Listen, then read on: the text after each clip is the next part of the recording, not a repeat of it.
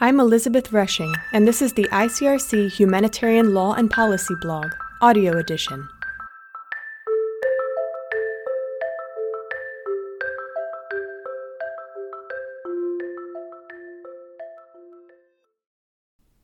Walking the Talk on SGBV, an implementation checklist to narrow the gaps between international law and domestic practice.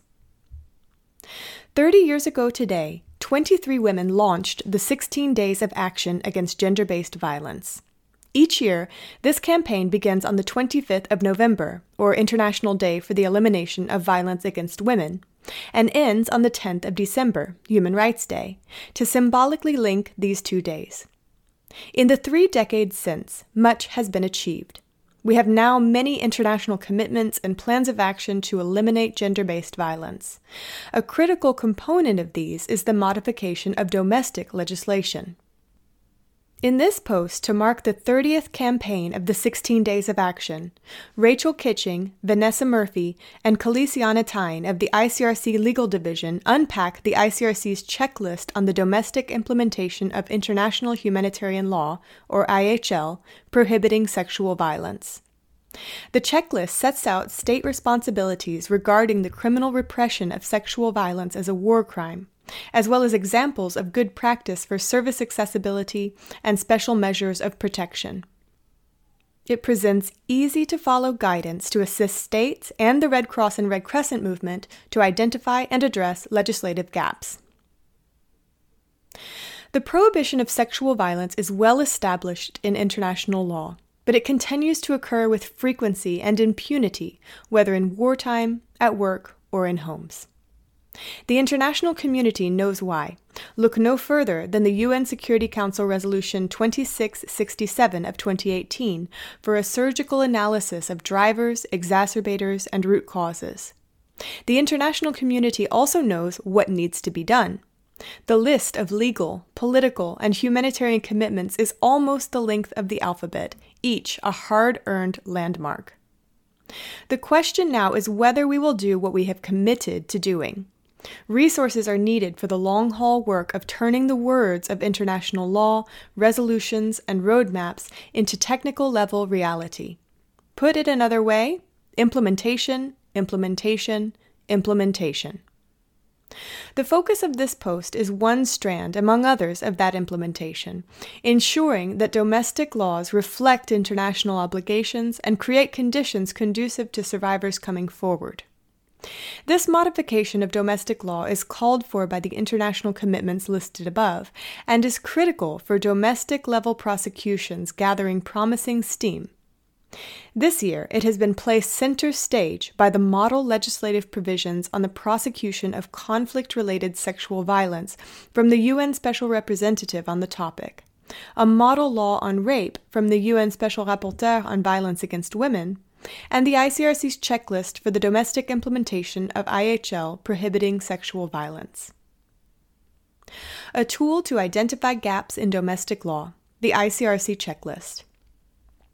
The ICRC checklist was developed in consultation with the Red Cross and Red Crescent, or RCRC, Movement Working Group on Sexual and Gender-Based Violence, and aims to equip movement and state legal advisors to improve domestic laws related to sexual violence in armed conflict. The movement is a well-established engine at domestic level.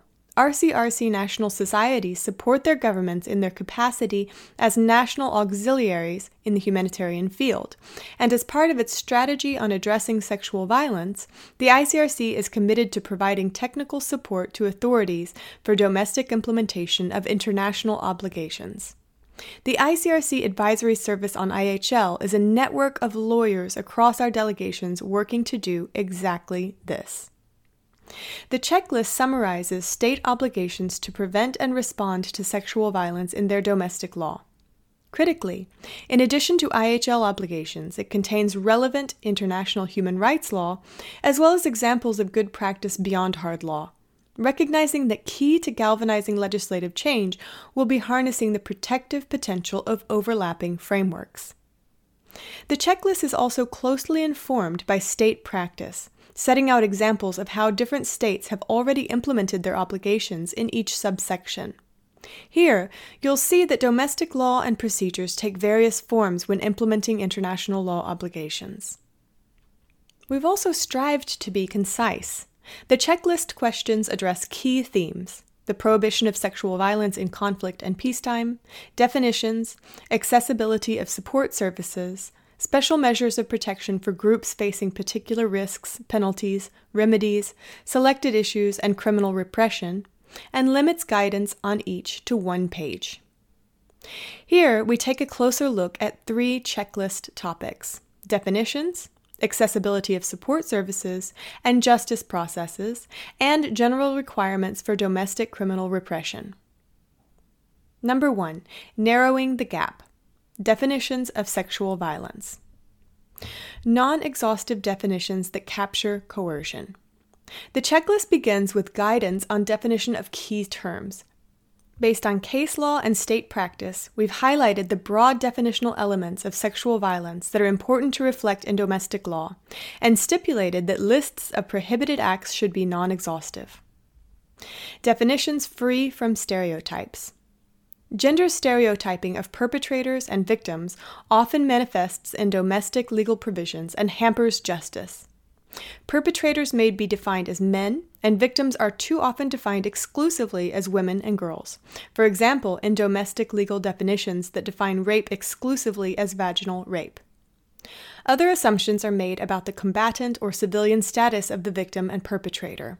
It is a misconception that a war crime can only be committed by a person in uniform against a civilian.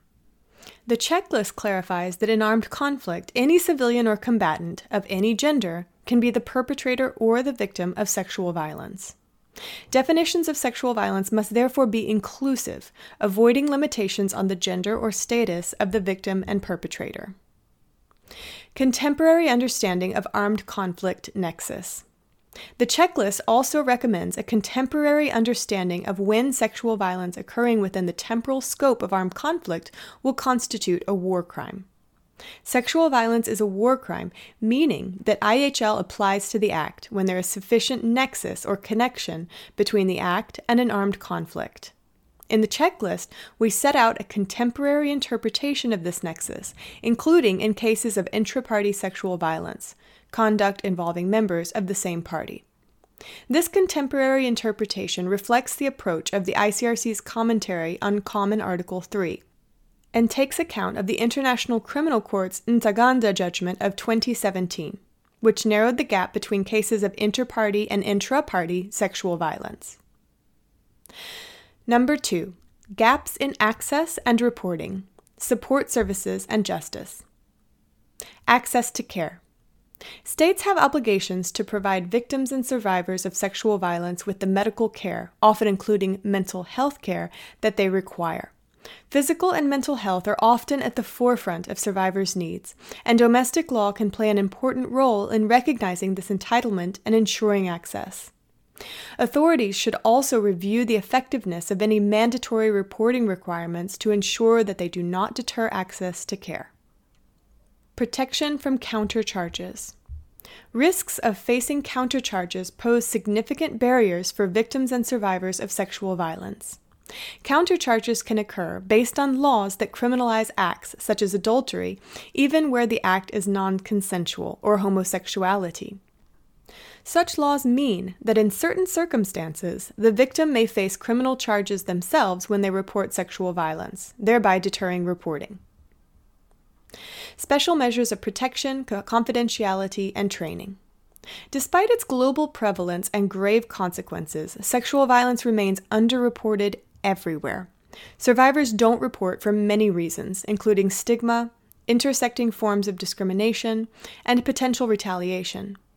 Reporting is also hindered by more procedural factors, such as poorly resourced legal systems, costly access, and risk of breaches of confidentiality. During armed conflicts or other situations of violence, obstacles are even more pronounced as infrastructure breaks down and access is further hindered by roadblocks and checkpoints and insecurity. It's therefore of foundational importance that states take steps to ensure that reporting is accessible for all survivors. This may include putting special measures in place for categories of victims and survivors facing specific risks, including children, women, detainees, and migrants, ensuring respect for the privacy of the victim and survivor through confidentiality measures, and providing specialized training to bodies responsible for investigating sexual violence cases. Number 3, closing the impunity gap. Criminal repression of sexual violence, including as a war crime. States must give their national courts the jurisdiction and legal basis to try sexual violence, both in peacetime and in wartime, and should do so expressly as a war crime. Prosecutions of these crimes need to be a priority. Impunity is too often the norm, and sexual violence has only increased during the COVID-19 pandemic and other emergencies. Focusing on international law applicable in armed conflict, the checklist sets out the numerous provisions in the Geneva Conventions, additional protocols, and customary law that explicitly or implicitly prohibit sexual violence. Particularly significant is the inclusion of sexual violence under the war crime provisions, including the grave breaches. These provisions correspondingly require the criminal repression of sexual violence in armed conflict, with implications for domestic law set out in the checklist. For example, the checklist recommends that sexual violence be expressly criminalized as a war crime, as compared to a peacetime domestic crime, in both international and non-international armed conflicts. What's more, penalties must reflect the gravity of the offense. Appropriate remedies must be granted to victims and survivors, statutes of limitations must not be applied, and states can provide for universal jurisdiction in their legislation for sexual violence as a war crime. Time to walk the talk. Impunity persists when national courts are not afforded the legislative tools to prosecute sexual violence occurring in armed conflict, and when victims and survivors are not afforded the conditions needed to report and care to meet their needs. The implementation of international legal obligations through appropriate domestic law and procedures, with the aid of the new ICRC checklist, will help to prevent negative societal and procedural factors from arising, eliminate obstacles to accessing support services and to reporting, and can in turn help us to prevent impunity for sexual violence in armed conflict and other emergencies. In the last 30 years, we have acquired the norms, the tools, and the words we need to eliminate sexual violence. Now it's time for the knit and grit of concrete domestic legislative change. Our rallying cry for this 16 days of action and beyond is implementation, implementation, implementation. If you enjoyed this audio recording of the ICRC Humanitarian Law and Policy blog, make sure and subscribe on our website and rate and review us on SoundCloud, iTunes, and Spotify. Thanks for listening.